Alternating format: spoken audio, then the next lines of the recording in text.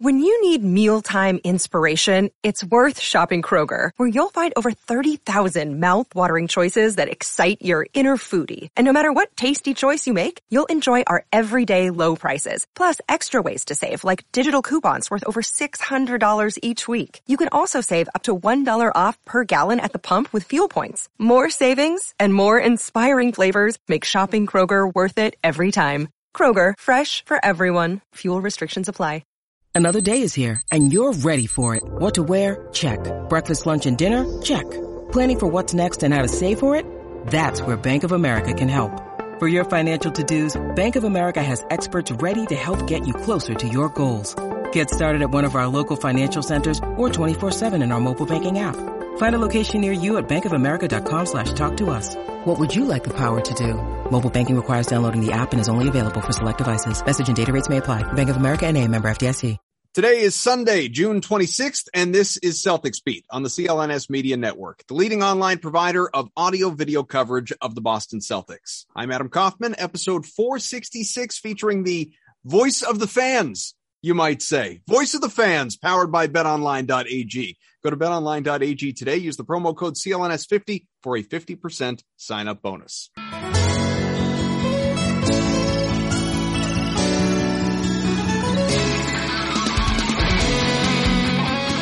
What's up, everyone? Another new edition of Celtics Beat here, and this one's going to be a little bit different than what we typically do, because last time out, we had Sean Grande, as I always like to tell him, the longtime voice of the Boston Celtics, to kind of take us through the post-mortem of the season, and I thought, maybe we should do like a reaction to the draft, but honestly, what is there to react to? Or a free agency primer. There's not a whole lot that's going to happen there necessarily. So I want us to kind of all work through this together. I'm Adam Kaufman, as you probably know by now. Evan Valenti, of course, is here. Seth Landman, who has been part of this show in the past, including during the playoffs. And another guy who is frequently part of the group text, Corey Goodman, joining us. And this is going to be kind of a let's all figure this out together, how we're feeling, how positive we should be, how negative we should be, and what the top concerns are going into the offseason, because for the first time in a long time, we can sit here and convincingly say, guys, Celtics are a contender. The Celtics have proven they are a contender, not just by reaching the finals, but the road that they took to get there. It certainly wasn't a fluke.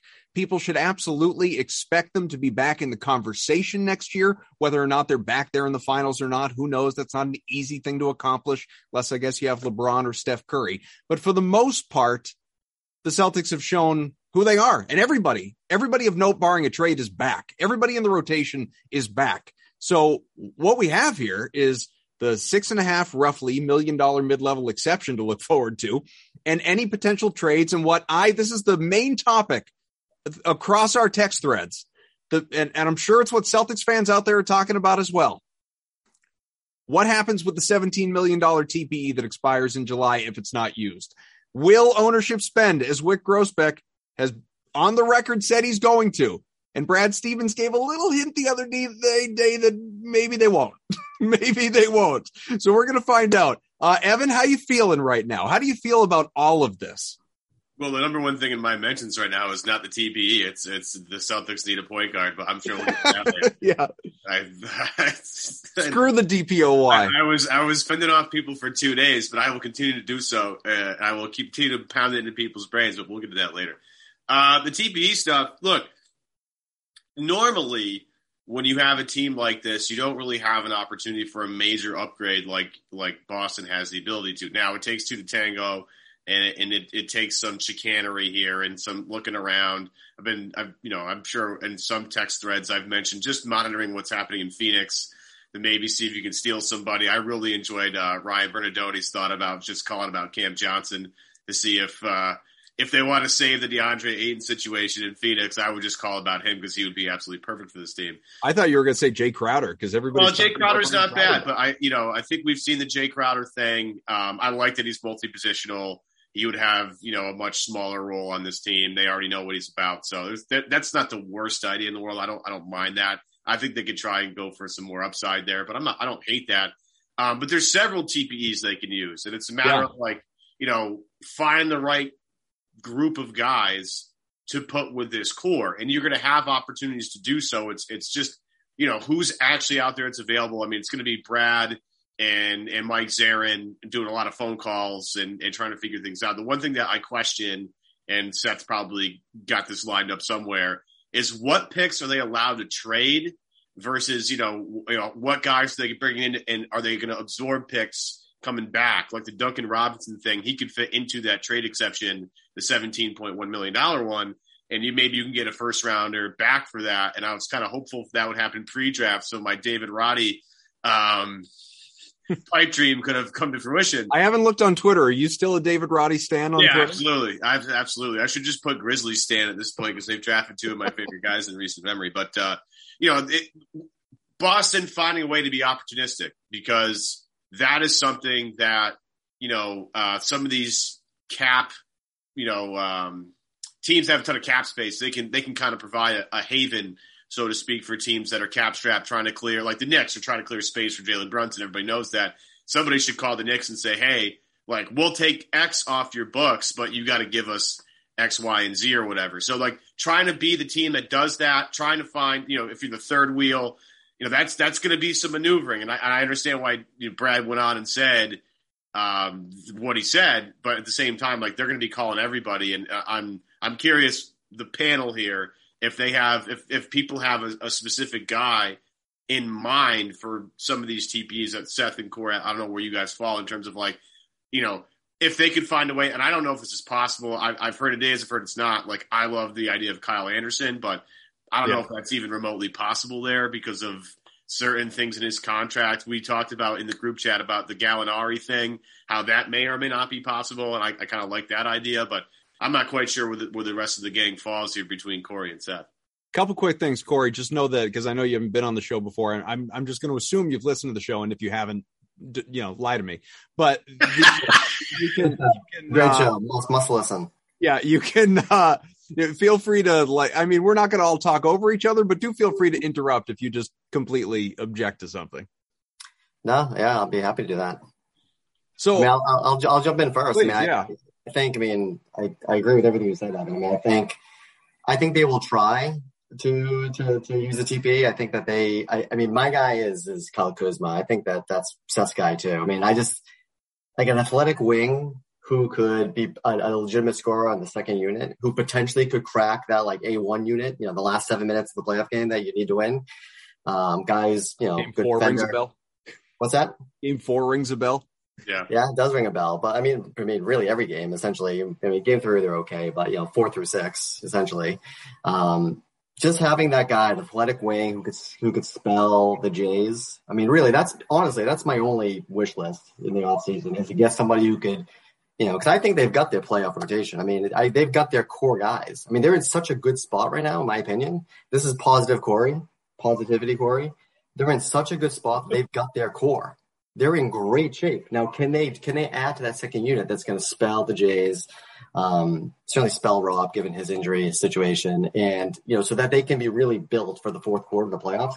That's my issue. If they can get Kyle Kuzma or even KCP, like one of those guys, I would look into Washington, see what kind of options they have there. Now, 2 to tango, can they put together a package to get it done? That's a whole other thing. I think they'll try. And that's really all I'm hoping for, an effort. So do you believe they're going to try, or do you believe they're going to say they tried? Because to let people behind the curtain, you don't believe this $17 million TP is getting used.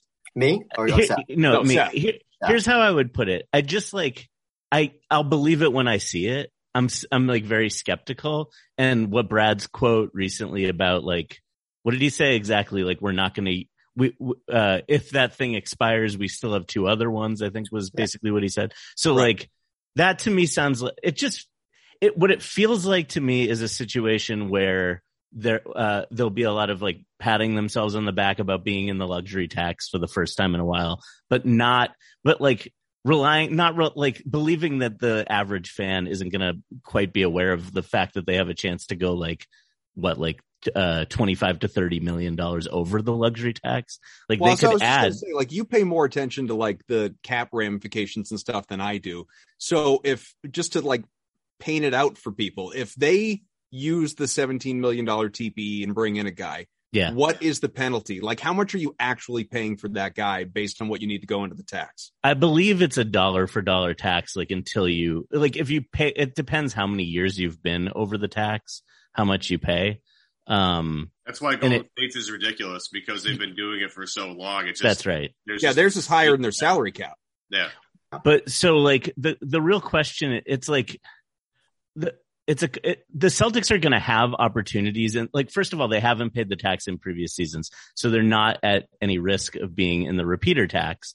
So to me, and after next year, I think we all would probably agree at this point that Al Horford will be coming back on his like full $26 million salary next year, which means at the end of next year, they're either renegotiating some new contract with Horford or he's gone and he's not going to be making that much anymore. So there's like, at the end of next year, to me, there's a significant amount of money actually coming off the books because they have all these guys under contract already. Like, and Tice actually has a team option in 2 years. So like next year could be his last year also.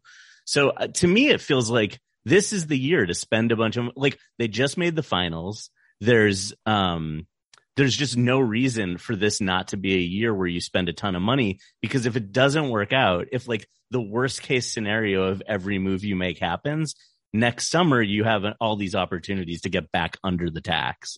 And so like what would be really I want them to like go out and get good players. Like I think probably to get Kuzma, you're like giving up some sort of draft capital, but like at worst, like the like at least they have to do something. Like the $17 million trade exception that they have that will expire. If they don't add a player with that, they lose the opportunity. There's no other means of adding a player of that quality. So like to go back to Evan's example, I would say like you look at the teams who are looking to shed salary, like the Knicks, for example. If the Knicks are willing to give you one of the first round picks that they just picked up to move like Alec Burks or Nerlens Noel or something, like that's like such a low risk move that those guys come off the books after next year.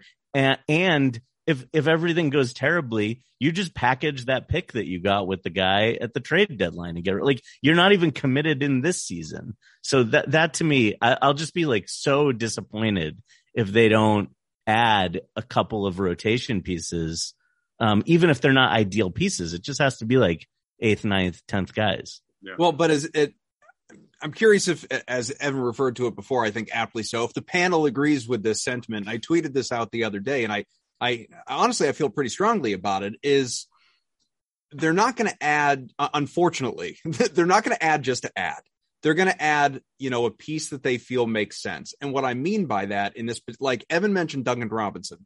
Duncan Robinson, to me, like there's no chance of him coming here. And the reason for that is because he doesn't defend. He doesn't defend well. Like defense is the backbone of what got them to the finals. That's what makes, like Evan brought it up before, all of the we need a point guard trademark of smart talk so funny, is because like he is the linchpin of, he's not just the defensive player of the year or first team all defense. He is the linchpin. He is what makes all the switching. He's what makes everything work for the league's best defense, almost wire to wire throughout the year and then into the playoffs. Can I just add one thing to that, which please. is that it's not just that he's that he's the linchpin, he's the best communicator, he's the best defender. It's specifically having him at the position of point guard. It's you guys are going to be freaking mad again. So, I could rant about this as long as you want. I think we should save that because all I was going to say, like in regard to all of this as it relates to a guy like Robinson, is that, and I know that was just an example, but like if you're the Celtics, if you're Ime, if you're Brad, like you're not looking to add a guy who you have to cover up on defense on the floor or is going to get exploited and therefore is unplayable in the game's most important minutes. They're going to want, I'm not saying Derek White is the prime example here, but they're going to want another guy, ideally, obviously someone who's a wing who can give you offense and bench scoring and all the stuff that the team has talked about already, but also has to be at least playable to above average on defense. He doesn't have to be elite. He doesn't have to be, all whatever team and excellent. He has to be serviceable on defense.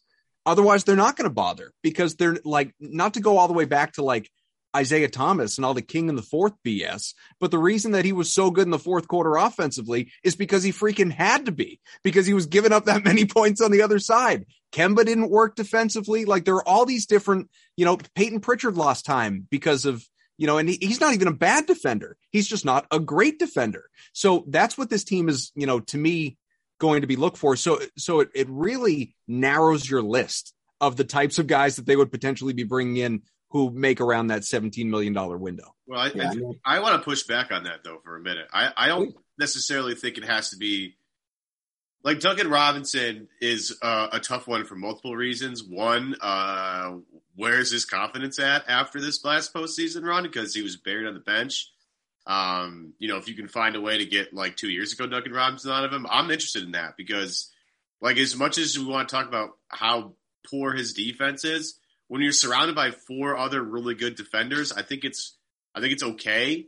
If you have length and size, like, that's where the Pritchard thing is tough because he's really short, and it's not for a lack of trying. Like, Peyton hustles his ass off, but it's just because he's short and get picked on at the end of games or picked on by really good point guards, or if you have a big wing player that can facilitate your offense. Unfortunately, Payton's going to get picked on. And if he's not shooting the lights out, it's just like, all right, well, we can't, if they're going to target him and our offense isn't, going full tilt here, we just can't afford to have him out there. Like, I think there's an argument that can be made that, someone that isn't like amazing defensively, but is a little bit taller and a little bit longer, like, I find that's okay. I don't know if Duncan Robinson is the guy specifically because I don't know where his confidence is at. I just, after watching him in that last series against Miami, it was like, man, what? I mean, they weren't even playing him unless they were desperate. And it was like, all right, let's see if Duncan's got anything right now. And like when Tyler Hero wasn't playing, it was like, let's see if he can recreate a little bit of the Hero magic, but he just couldn't do it. So it's like one of those things where ideally, like, if that person wasn't great defensively, but was either A, a knockdown shooter, or B, a good one-on-one scorer / creator, I'm willing to sacrifice a little bit of defense to help out the Jays either get a breather and they can control the offense for a little bit, or B, make life easier for the Jays when they're on the floor at the same time because the spacing will be better and the attention can't solely be driven towards the Jays. So I get the point of that, but I think there should be just a little pushback on that because, like, not everybody's going to be an all-world defender. This team is loaded with them. It's amazing how they've been able to build this team. So I'm willing to sacrifice a little bit of defense to get something else. But if it, I would say if they can't create in the half court and they're not like knockdown shooters, then yeah, I wouldn't even entertain the idea because unless like they were some all-world defensive player. So. Yeah, I need my guy to be representative on defense, right? I think I see Steph nodding. I think he agrees. It's okay if he's not all world. I am so out in Duncan Robinson. I can't even tell you. I want no part of him. And it's not just for his confidence issues because I think that they potentially have like a mini Duncan Robinson on the roster already in Sam Hauser. I'd rather Sam Hauser get some run, honestly. I'm fine with that. Yeah, I mean, I know he's not the same guy, but he's a reasonable facsimile if he could get some minutes and get some confidence. So that I want no part of Duncan Robinson. His defense aside, but yeah, I think any guy, like a Norman Powell, something like that, somebody who actually plays defense and can also shoot. I'm much more interested in one of those guys.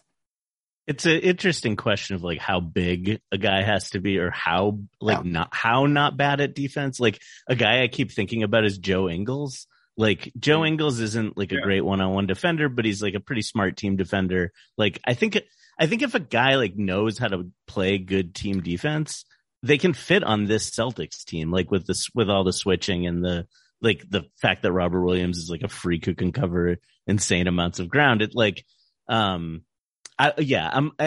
would also just add that I'm like equally interested in passing as I am to shooting as like a skill that we need on this team. Like I think a lot of people were concerned about the Derek White fit, and then he like proceeded to miss a ton of shots, like not shoot the ball really well, but he actually helped the offense. Like, like the ability to like make smart decisions and drive the ball or pass and cut, all that stuff matters like just as much as shooting, I think.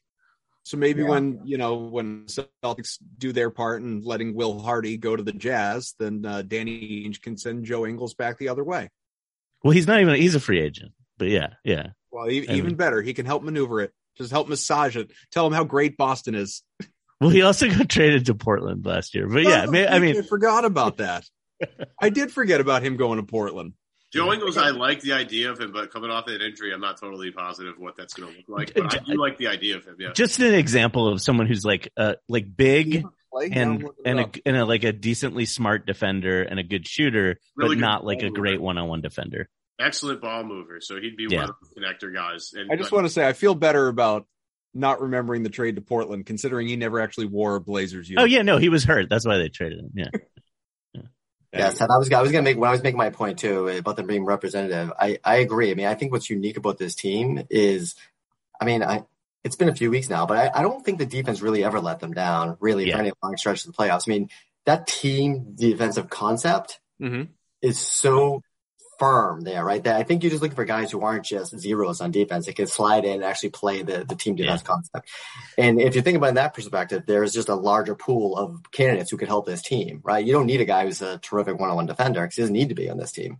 Right? Yeah, you just gotta not have any like I wouldn't be interested in like Jordan Clarkson or like if someone like really like doesn't defend one-on-one and gets lost in the team situation, like that seems useless. But it's true, like what Corey's saying about the team defense, like they struggled at times to like prevent the Warriors from scoring points, but that had much more to do with turning the ball over on offense than it did with their half-court defense. And had a lot to do with so I was gonna say, and it had a lot to do with Golden State just being really, really good. You know look at incredible shooters. Look at the 4 losses the Celtics had in the finals. 103, 104, 107, 107. It's not like they were giving up a ton of points. You would sign up for that every time. You would sign up for that. If I told you in the 4 losses that they would score 107 points, 108 points max, you sign up for that every time because problem is they didn't break 100 in any of those games. Yeah, that's the problem. And that's the big discussion that we've had is like, where does this Boston team actually really need? And those 4 losses right there should tell you exactly like, they have a really good defensive team already. Yeah. If they can add to that, great. But this team is starving for offense, and part of that's going to be fixed by like trying to manage the Jays' minutes and keeping them fresh at the end of the season. That's it. It's a strange offseason that I am so really at peace with this team because it's so obvious to me, right? And I feel like it's obvious to them, right? You just saw them, they weren't a good second half team in the finals. For the most part, outside of game 1, right? But and it's just obvious. They're just they played 7 games in the previous 2 series, and it's just a lot of minutes for the Jays. And they, Pritchard and Grant and White, they didn't have good finals. And those guys, when Tatum had to play 42, 43 minutes, I mean, you just added up, and you saw that there's no legs. They didn't have any legs. 40 minutes. Well, and like Ime highlighted, he'd been playing basketball since, the Olympics of 2021 with like no break at all. And another thing too, he's playing defense. Right? That's it. There were games when it looked like he was sort of disengaged or wasn't playing well and all this stuff, but he's playing defense. I mean, outside the possessions where he like jumps into the third row trying to draw a foul, he's getting back and he's playing defense. He's switching. I mean, the amount of effort it must take. I mean, I'm exhausted watching them. Just the amount of effort it must take switching on every possession. And when you get to the finals, every possession is so critical. And he's a focal point on both ends of the floor. I mean, it adds up. To me, whenever there was close games in the fourth quarter, beyond being just generally negative and pessimistic, I was thinking, this is not going to be the game that Tatum carries him in the fourth quarter. How could it be? He's got to be exhausted. Well, and you saw it like, I think it's interesting that him and Doncic had their first Tatum's had long playoff runs before, but Doncic had his first long playoff run. Right. Tatum made it all the way to the finals for the first time. And Luka went through this whole journey in these playoffs of being a terrible defender, being shamed about being a terrible defender, and playing harder on defense. And I think when they had to play the Warriors, you saw it start to take something out of him too. I do think for some of these young guys, it's the first, when you go through your first really hard playoff experience that way where you're playing both ends, it sort of makes sense that that they wore down. But you also see the way the Celtics defense is capable of wearing down other guys. I mean, like Giannis kind of like did wear down by the end of that series. I mean, obviously it's a different series if they have Middleton, but I think it like, you know, we're going to find ourselves in this situation with this team, I think occasionally, of complaining about the offense. And I think a lot of it is going to be that like, it's not the kind of team where the superstars on offense get to like sit out possessions on the other end. And that makes them enjoyable, right? I mean, you see Tatum and Jalen, it's an effort thing, right? I mean, it's execution on the defensive end, but just so much effort. If you just watch every possession, so much effort. You just wonder how they could play 40, 42 minutes. And then you see that, you know, in the last like 5-6 minutes of these games, they're not really playing. They're just like struggling to get down the court. So expecting them to match Curry, you know, in the fourth quarter of a finals, or, you know, Clay, that's asking a lot, especially when they played so many minutes leading up to that series. Let's take one quick break. I want to tell our good friends here out there listening about our partners, betonline.ag, the number one source for all your betting needs and sports info and odds. Find all the latest sports developments, including this week's odds for Major League Baseball. Of course, whole lot of season left. Red Sox playing great, by the way. What a June they're having. Already have odds for the 2022-2023 NFL season. Seth can't wait for that. Patriots plus 4,000 to win it all. The Avs, UMass's own Cale Makar, might be on the verge of a title. We'll see. Stanley Cup Finals, obviously, continuing. Stanley Cup Final, no S on the end. Game 6 happening as this show is happening, and the Avs minus 1.5 tonight. So by the time most people listen, you'll know how that thing ended up going. Celtics plus 650 to win the championship less than a year from now, which is pretty good. Kevin Durant, if he's not back with the Nets, and who doesn't want to see that thing crumble? Next odds, best team for him, the Heat, plus 275. The Grizzlies plus 400, the Hawks plus 450, the Blazers. I don't know where they are, but Damian Lillard, he's going to have to try harder with the Photoshop to make that happen. Bradley Beal, his next team, if it's not the Wizards, the Celtics. They're the favorites at plus 300. It's not going to happen, but dare to dream, folks. BetOnline, your continued source for all your sports wagering needs, including live betting and your favorite Vegas casino and poker games. Super easy to get you started, of course. So join today. Learn why everyone is saying that BetOnline is the fastest and easiest way to wager on all the popular sport and games. BetOnline, where the game starts. I want to go back to, because, you know, we're sort of in our own way saying the same thing about sort of what the Celtics team needs to do, what it needs to work on. Corey highlighted, like, it's not just like four idiots in a Zoom. Like, the Celtics are well aware, like, it's plain as day, you know, to every what they need to work on. And Brad has talked about more playmaking and obviously more bench scoring. You've heard Ime in recent days talk about the same thing. What I feel like is not being discussed at all publicly, at least by the team. I mean, maybe by members of the media. I'm not going to sit here and say I've listened to everything, but I don't know where I'd rank it. It would be tough to call it the number one need for this team, just based on everything we've discussed about the lack of offense and needing that and giving, you know, spelling Tatum and Brown and everything. But to me, just such a huge need this offseason. I feel like I'd love to be wrong, but I feel confident about this. I don't think, one, you can depend on Robert Williams. Just, you know, hopefully he makes it through a season healthy, but you can't bank on it. And Al Horford is going to take a dramatic step back. I think he is going to take a dramatic step back next year. And it's not a knock on Horford, by the way, in saying this. The reason that I believe that, one, he's 36, you know, so he's a year older. He's not coming off a half season at Club Thunder where he doesn't have to do anything. You know, he just played a whole long year and tons of minutes, didn't miss too many games, tack on a 2-month playoff run, and the most exerting, you know, physical experience he's probably ever had in his professional career. And he's doing it at the age of 35 into 36. And now he's got a shortened off season going into the start of next year. I just don't think Horford, like, he played like he looked like he was 30 years old most of this year. I don't think he's going to be remotely that next year. And there's only so much, like, Daniel Tice is fine in the regular season, but he's not a guy that I'm going to count on come the playoffs. So I feel like a big who is defensive minded, again, I'm not concerned with what he's giving you offensively. A big who is defensive minded, to me, is such a glaring need for this team going into next year. But I don't know. Am I on an island with this, Seth?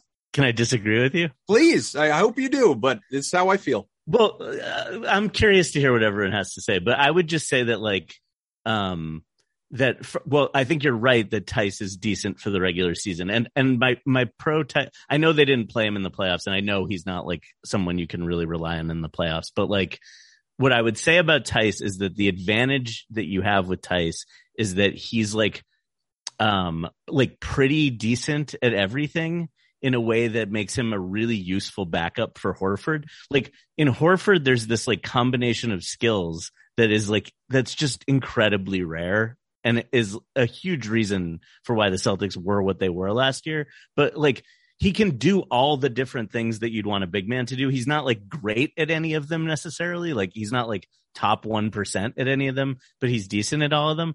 And Tice is the same way. Like you can run all the same stuff that you run with Horford with Tice. It's not going to be great, but like, and Tice has proven with the Celtics in years past that they can have like a decent regular season with him playing huge minutes. So like, I guess I would just say that like, the idea that you're going to add somebody, I just don't know who you're going to add that's better than Tice. That's like, I don't really know where we're getting the resources to do that, to add somebody that's like capable of cracking a playoff rotation over him. So I see the need for like, I'm not even saying, just to interject, I'm not even saying that it's like to crack a playoff rotation ahead of Tice as much as I'm saying I'm worried about the big man depth next year. Well, it's just about allocating minutes, I think, like trying to find a way to keep Rob and Al's minutes manageable through the regular season. And that's why when you bring up the Nerlens Noel, from the Knicks, get him with one of these TPEs, like I'm very into that because I know what I'm getting in Nerlens Noel. And he wouldn't replace wouldn't replace Al, so to speak, but maybe he could, find a way to duplicate what Rob gives you. Now, he's not going to do that. Let's just get this out of the way. Rob Williams is a significantly more special player than Nerlens Noel. I'm not trying to clown on Nerlens, just trying to hype up my guy. Rob's like a unicorn. Rob is really unbelievable. But Nerlens can give you some interior defensive presence, which I really like. It would feel good to have the New England kid come back home. I would personally love that. And I think, he's mature enough now at this point to know that, like, look, Nerlens, you're not going to score 20 a game. That's not who you are. We have established that, I think he was the 5th or 6th pick years ago. Like that ship has sailed. But to stay in the NBA and to quote Jalen Rose, to keep getting them checks, like you got to find a way to be an impactful person. And I think Nerlens has that in him. Like what would be really amazing, and I don't know what his health status is at this point. I know there's been some stories on it, but I don't think there's been any recently. Like this team is screaming for Aaron Baines so bad, but like I don't know where he's at. I know he had a really complicated health issue a little while back, and I hope everything's okay. And honestly, like if he's fine but can't play basketball anymore, I'm okay with that. But like he would have been literally quite perfect for what they wanted to do. A guy that can really shoot a little bit, can pass it a little bit, really great defense on the inside, tough as hell. I would have loved that idea. Tommy had come out of the ground if you got Aaron Baines back on this team. Oh my goodness, man. I mean, it's not like there's not going to be some perfect guy. Like there's not.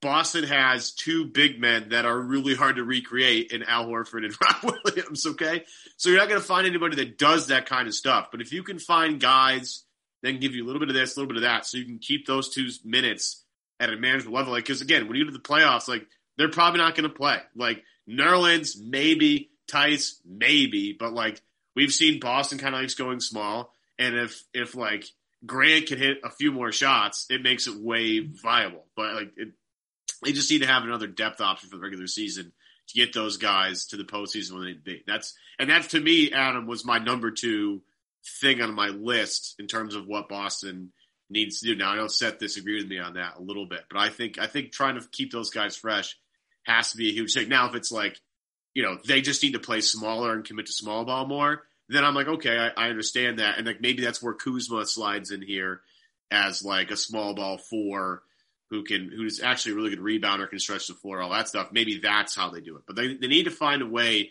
to not play those 2 guys as many minutes as they did this past season. Yeah, I'm done with the Aaron Baines experiment, so I'm going to pass on that.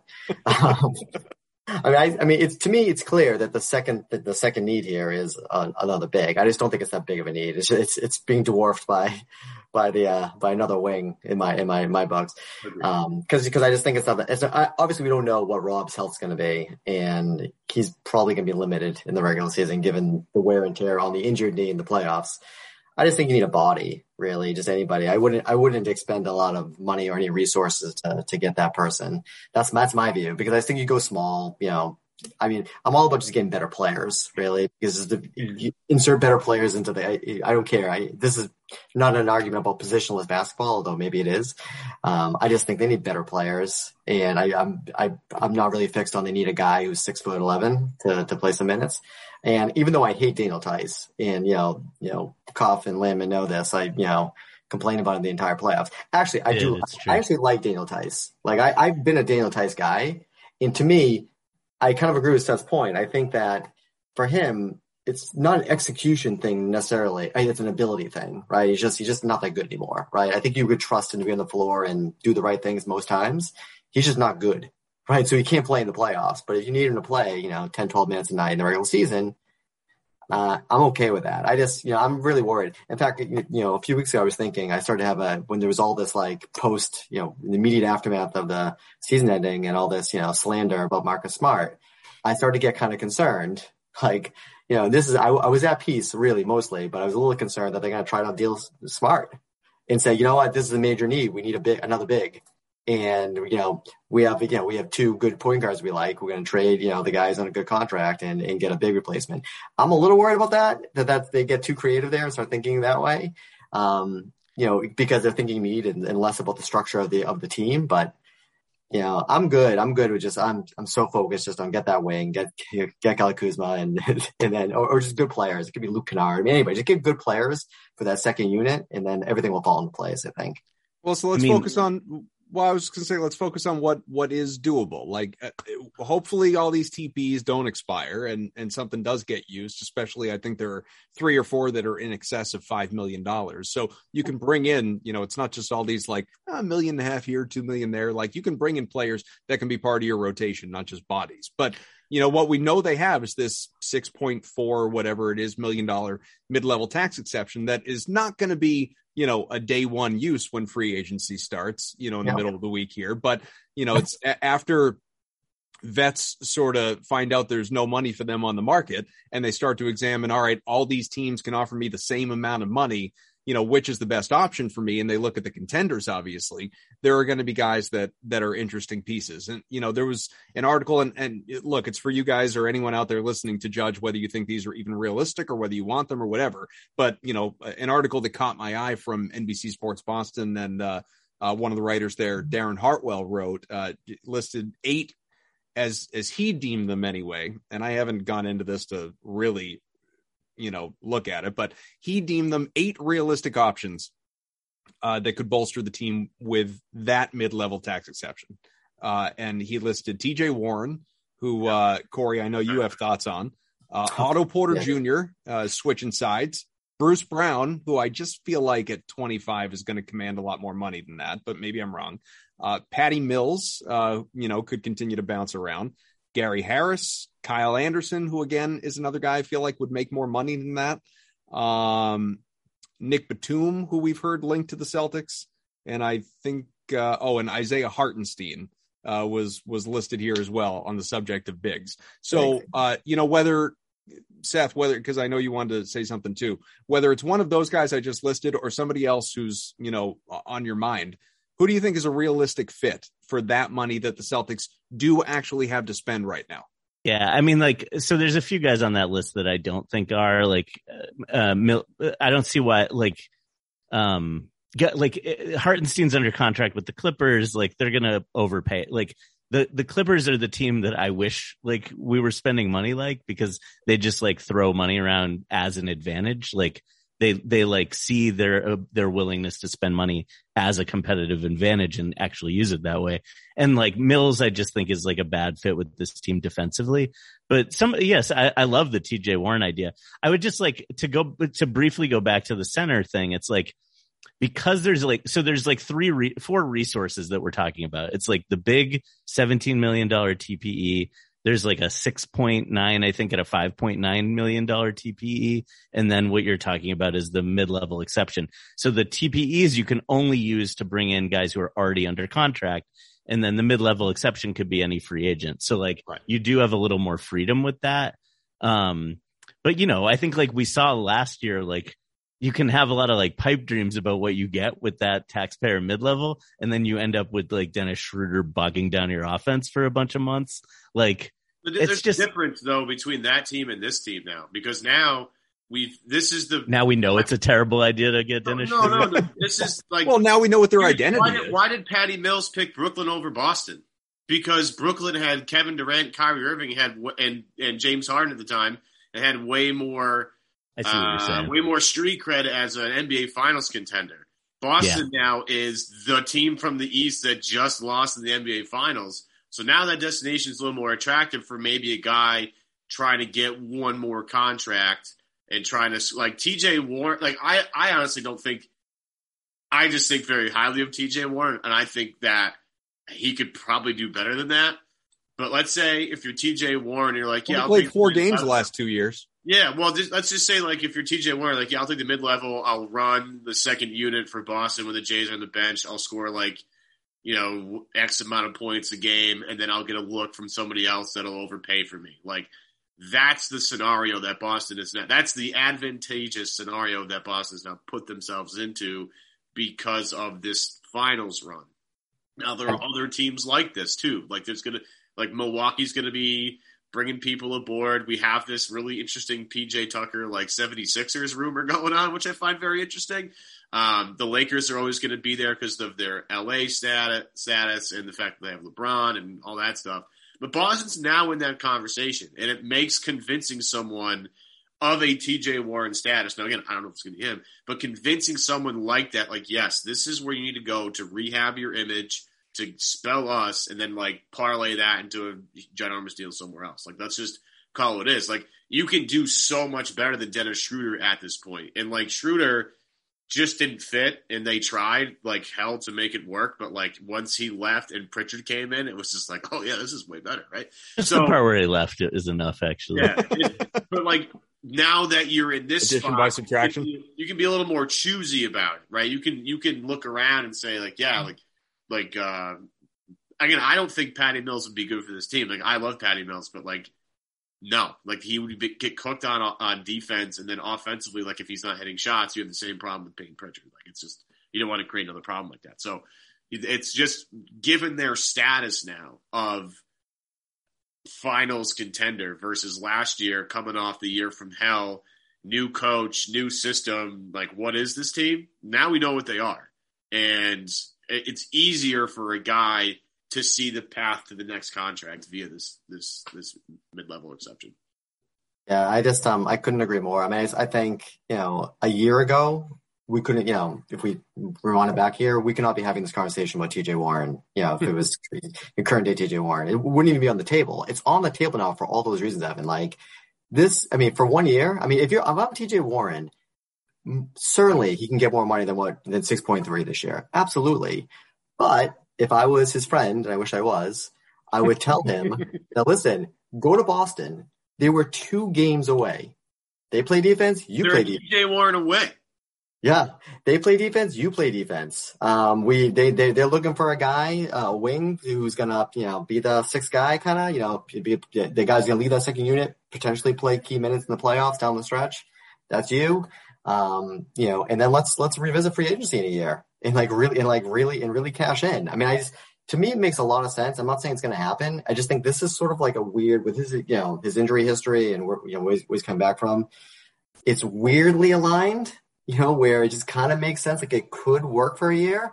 So I'm getting excited, and I'll be disappointed, you know, if it doesn't happen, but it could. It's very real. I think that it does make a lot of sense. He could certainly get more than what we can offer, but we, for once, really, for the first time in a long time, we offer a really, really unique situation to free agents. Really unique. Like, hey, this is fun. Look at what just happened. This team's having fun. They're young. It's not, you know, take Al out of it. You know, it's not like these guys are all 36, 37. Young, new coach, a young coach. You know, this is a good place to be, even if it's just for a year. Yeah, I mean, I 100% agree with like all of that. I guess like to me, it does. I guess the downside I would just say is that it feels a little bit like what happens with the buyout market every year, where this like these same conversations come up, and like it's just so rare that those guys move the needle. So like when you're talking about that, like that's why the resource that we have, we being the Celtics have, that I want us to use is the $17.1 million or 17 million, whatever it is, dollar trade exception. Cause like that's the piece where you can bring in somebody who's like a Truly real, impactful. yeah. It's harder to do though. I mean, that's the thing. And when you were saying earlier about, well, it's not, but they can. I mean, like they just have to spend the money. They can do it. I mean, but you were saying earlier about Brad, and you sort of doubting what he was. He's sort of implying that they're not going to do it. My read of that situation was that he's saying that this is up in 3 weeks. I mean, it's a small window here to pull it together. I mean, it probably doesn't take that much time to pull it together, but it's about to expire, right? So there's a lot of pieces need to fall into place. You need two partners to do it. So it's more, to me, I read it as don't think we didn't try if it doesn't happen, but it can be challenging. That's why because it's expiring, I would say like that's why I laid out like the least of what they need to do. Like the thing where you just take on like a mediocre player who someone is trying to get off their books, just so you keep that salary slot as like a thing. If you get to the trade deadline and you need a piece to add, right, you don't have to trade one of your really good players. You can cobble together a bunch of players who aren't good. And that's why I sort of like those Knicks, like the guys the Knicks are trying to get rid of. It's not that I love those guys as players. It's like, if it doesn't work out, you either have the salary slot to move in a trade, or you just use the draft pick that came with those guys to unload them again then. Well, if I'm not mistaken, the next two largest TPEs that they have expire at the trade deadline. So it's not even like it's not even like they need to be sort of focused on a million different things right now. Like the singular focus, other than I guess again the mid-level, the singular focus is that TPE. Like that's what you're working on right now. And there is, I hadn't even really thought about that, but what Seth has brought up a couple of times, if you're willing to spend just to absorb that salary, it's a conversation we've had many times in recent years about it. Like it was never really the case, and it still isn't the case, other than like maybe Al Horford. Again, no offense to Al if he's out there not listening, but they don't have a bad contract. You know what I mean? Like they don't have just a really kind of ugly but perfectly tradable contract, and that's the kind of thing that really can help you down the line that they've needed. I mean, for a long time, they didn't even have like a contract that was in the middle ground. They had like Marcus Smart making like 12 million, and then it was someone else making 20 to 35 or whatever, depending on whether we're talking about Kyrie or Gordon or whatever.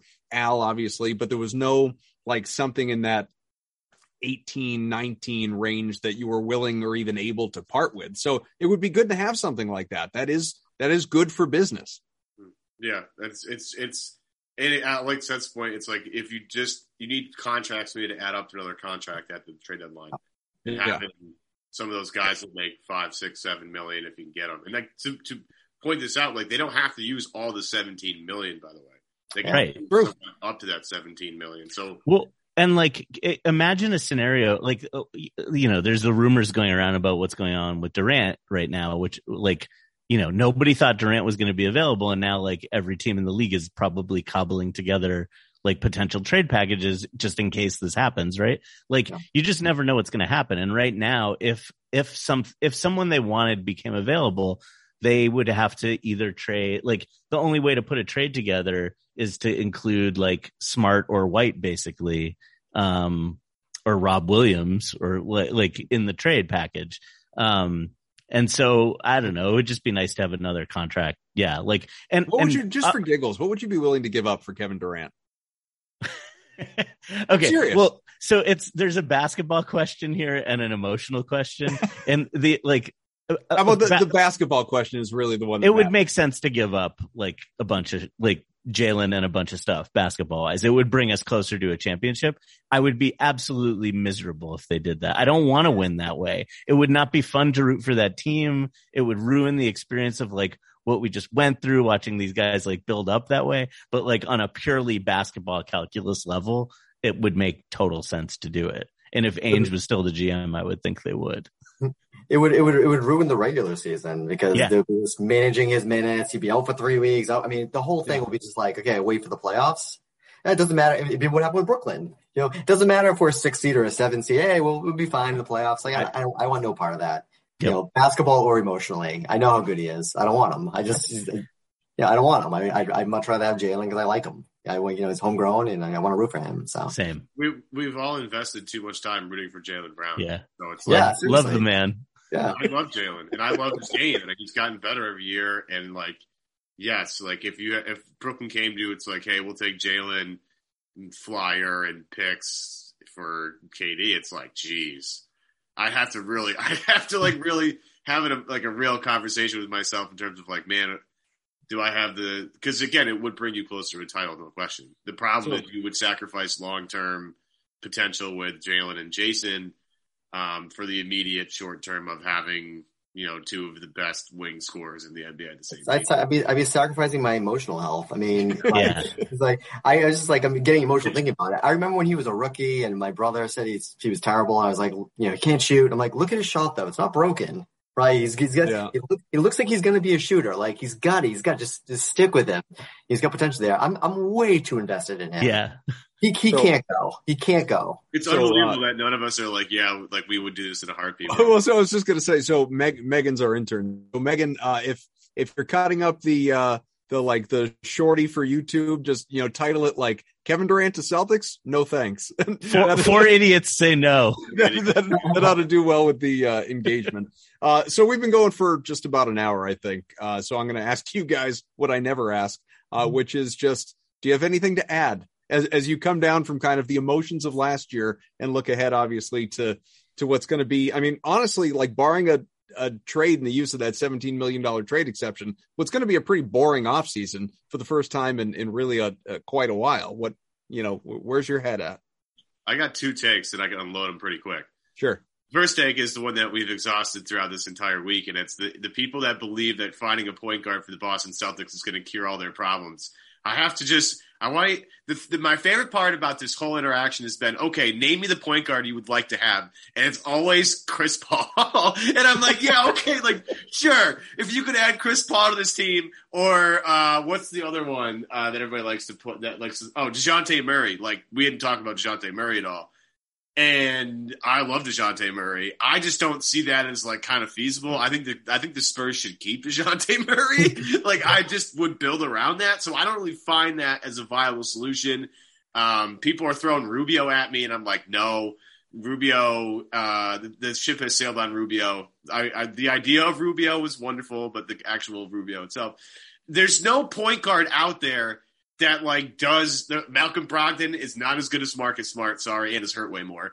The guys that people offer to me as explanations are bad. And this comes back to a thing that Seth talked about earlier. I think we've all maybe spoken on this, but I know Seth and I have talked about this. If you take Marcus Smart out of the point guard position, you automatically devalue your team. Because it's what Marcus Smart might not be a point guard, but he guards point guards, and he allows you to guard up and guard down on the entire roster.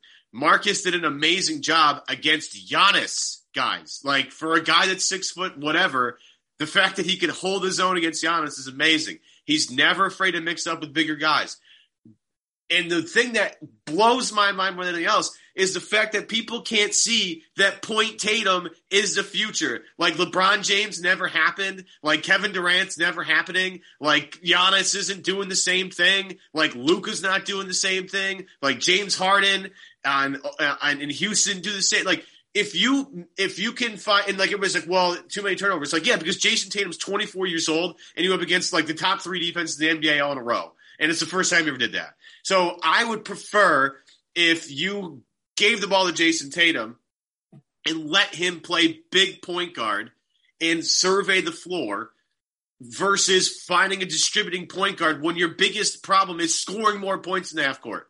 Like, it's not about ball distribution. They have guys that can do that. It's about half court offense, and getting a ball distributor point guard is not the answer for that. And I fought people all week. It drove me nuts. And I'm pleading with you guys. I wish you were more passionate about this, Evan. It's ridiculous. So I had 200. I've never had more interaction on a tweet in my entire life. I had 220 people reply to me, or 220 replies to that particular tweet. And the fact that the majority of them did not get where I was coming from drove me through a wall. And I just need people to understand that, like, Point Tatum is where this team needs to go.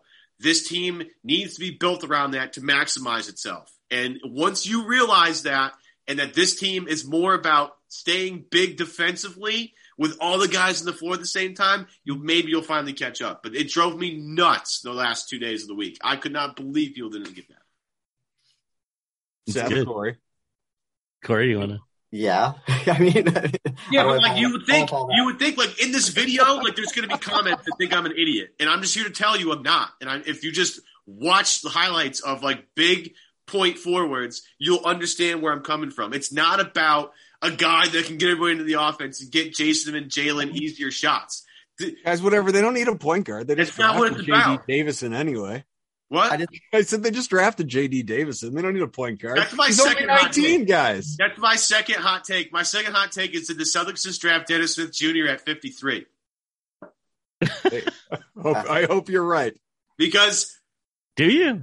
I watch him, and I'm not saying he's Dennis Smith Jr., but like if he had Dennis Smith Jr.'s career, getting that at 53 is not bad. I like the upside. He's working with lethal shooter, so he's getting better at that. He needs way more seasoning at being an actual point guard, but he's explosive as hell, and that's fun. And to get that sort of trade at 53 isn't bad.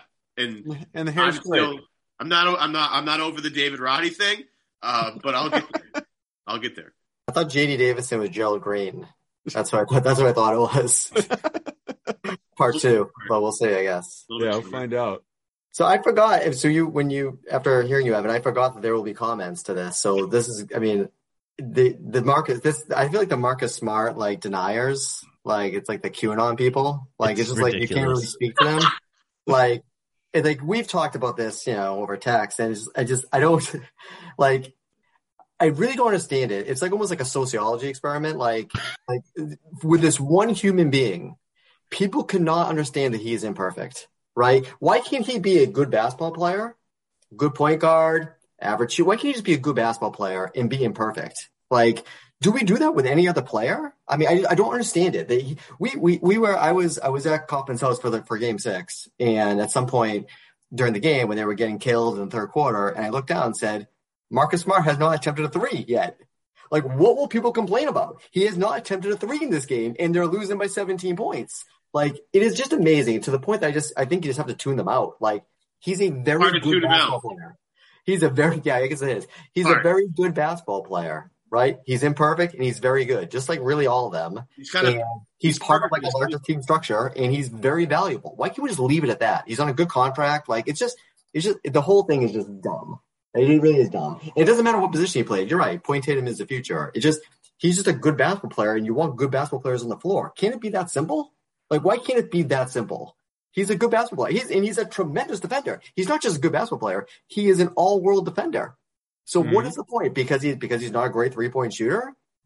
I mean, it's maddening. It's maddening that Celtics fans feel this way about this guy who is literally throwing his ball all over the court every night. Like, it's one might even argue they're not Celtics fans. Like, are these people? I don't know. I just have always had this theory that like, if you have decided that you're against Marcus Smart, I just would like bet my life that you're not watching these games. Like, I think there's Celtics fans. Maybe they're not really good basketball fans. I think there's just a misconception about what it takes to be a good player, like how you bring value to a team. Right. And I think that in 2022, if you're not shooting, 44% from 3, you suck. Right? Well, I mean, we don't need to go down this rabbit hole, especially in the interest of time. But I mean, look at the first go around for Al Horford. Like most people, I won't say most people. Well, you know what? Screw it. Most people like didn't get it. Most people were like, this guy stinks because he doesn't average 20 and 10. It's like, are you aware of who they just signed? Because he's never averaged 20 and 10. Like that's never been his game ever. Yeah. The reason why it bothers me to this extent is that, yes, if the Celtics are an average team, they're not playing meaningful games in the playoffs, and you're basing your opinion on like a Tuesday night game against the Hawks, then fine, right? But you're talking about if you're in the playoffs, everyone's watching all these critical possessions, you're seeing it analyzed every day, like what the value is. Don't freak out when this guy has a bad shooting night. Like, it's just like, and then devalue everything else he does. And say he needs to be traded. Every time I see an article that says, what should the Celtics do a point guard this year or next year, I lose my mind.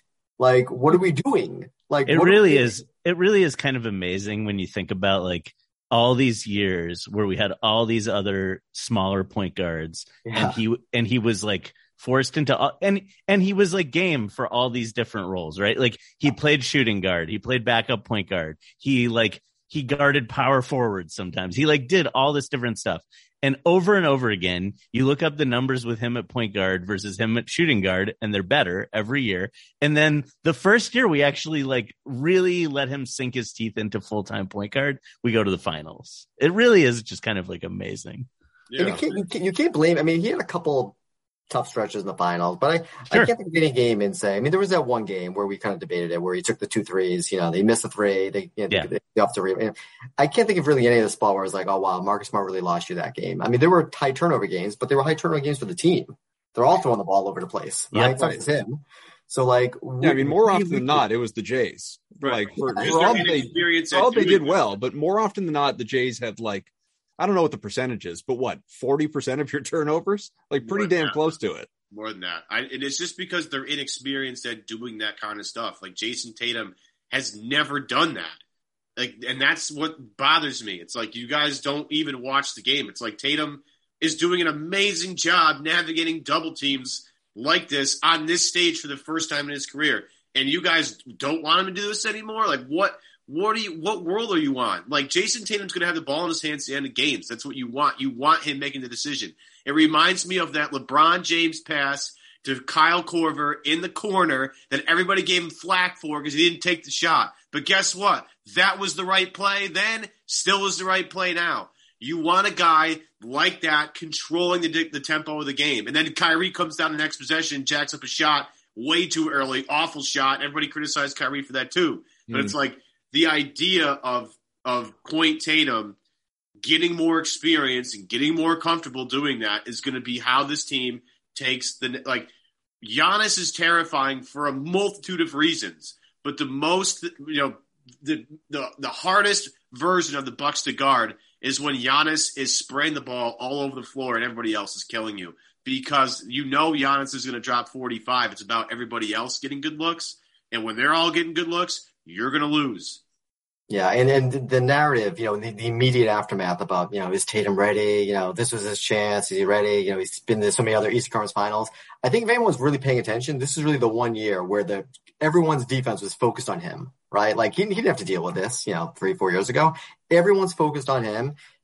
He played reasonably well considering. I mean, it wasn't, there were a lot of turnovers. He wasn't good in the finals. He had a great playoff run overall, but he was not good in the finals. But he had his moments where, he wasn't good in the finals, but he had his moments where he made the right play and he made up, an amazing pass and made the right play. And Stan Van Gundy says, "Oh, he's doing the right thing." And also they made it to the finals. Yeah, no, look, I'm not, when I say that, I'm not like condemning Tatum. I'm simply saying I mean, the guy was human. Like it happens. All I'm saying is that, yes, he's been in the Eastern Conference Finals several times, but this is, to me, this is like their first year, where he's a superstar. They're treating him like a superstar. What was the first year that he was the number one option? Right. And the expectation that you can just adjust, okay, well, they did this to me in game 2, so I'm going to do something completely different in game 3. I just don't think it works that way, right? I think he got some really good experience, and I think we all kind of agree he is a superstar, right? I think you'll see, they'll be back in the playoffs next year and he'll be playing better. He'll play better and he'll make smarter decisions and the turnovers will be cut down. If that's the trajectory of these superstars, right? Like that's where he's at. He's 24? I mean, so right. It makes sense to me. So, I mean, and for those reasons, I think that, this is a good team a fun team to root for because they're only going to get better. I do want to amend that quick before people call me out because last year, obviously, when I say last year, I mean the year before. The bubble. The bubble. No, not the bubble year. Like the right when they played Miami in the conference final. Yeah. No, but that was 2 years ago. I'm saying no, but I'm saying last season. Okay. Yeah, so not this year, but the year before. Yeah. 36 and 36. Yeah, Tatum was certainly like the number one option that year. So I guess to amend my state, what I meant when I said that was like, you know, it was Tatum and it was Brown and Kemba, and like this was the first year. And Evan and I have talked about it ad nauseum throughout the season. This was the first year that it was like this is Jason Tatum's team, or this is Jason Tatum and Jaylen Brown's team. But like, you know, all eyes on those two, and Tatum in particular, you know, for the first time, in, you know, more than ever anyway. But Landman, did you have anything? Well, yeah, it seems like we're all talking about like what we hope, like kind of what we hope they learned, like, or like how Tatum is going to improve in the future. And I would just say, like, I think one of the things I found myself thinking about before the finals started was that I was really glad we were playing the Warriors, because like I thought like losing to Dallas wouldn't teach you much of anything. It's just going to teach you that you got like torched by one dude basically. But losing to the Warriors means you had to deal with the Warriors for 6 games. And like the fact that like what makes them click is this sort of like improvisational genius that they have, that you can't, like, the Celtics played great defense, but like the Warriors just grind you down by moving the ball really smartly and unpredictably, and like by being improvisationally great. And what I hope the Celtics learn is that like, yeah, Tatum did become a like way better passer this year, but it does feel like that things got a little too set, or a little too like predictable. Like they're going through certain reads, or they have certain things they're looking for. And what I'm hoping is that they pay a little more attention to like moving in unpredictable ways and just keeping the ball moving, because that's the magic of the Warriors, that the ball just never stops moving. Yeah. And they have the right players for that. Yeah. So I'm like, to me, like it's just the perfect team to lose to in the finals, because it's like, you saw what beat you, and hopefully you begin to incorporate that into your game. Well, I hope everyone got something out of this. If nothing else, the four of us as sort of a group therapy session. I do think, and this is not like ego talking or whatever, I just think that a lot of what we said, I think, is pretty mainstream to how a lot of fans out there are feeling, I hope.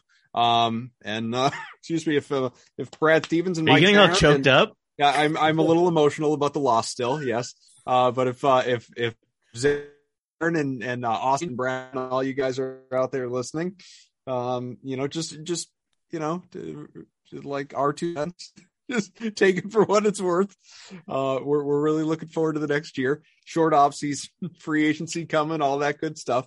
Again, the show powered by betonline.ag. Go to betonline.ag today. Use the promo code CLNS50 for a 50% sign up bonus. So, for Seth Landman on before, Corey Goodman on for the first time. Shout out your Twitter handles real quick, by the way. Slandman33. Landman33. There you go. Corey? I don't know what I am. He's looking it up quick. He doesn't even know. At Corey P. Goodman.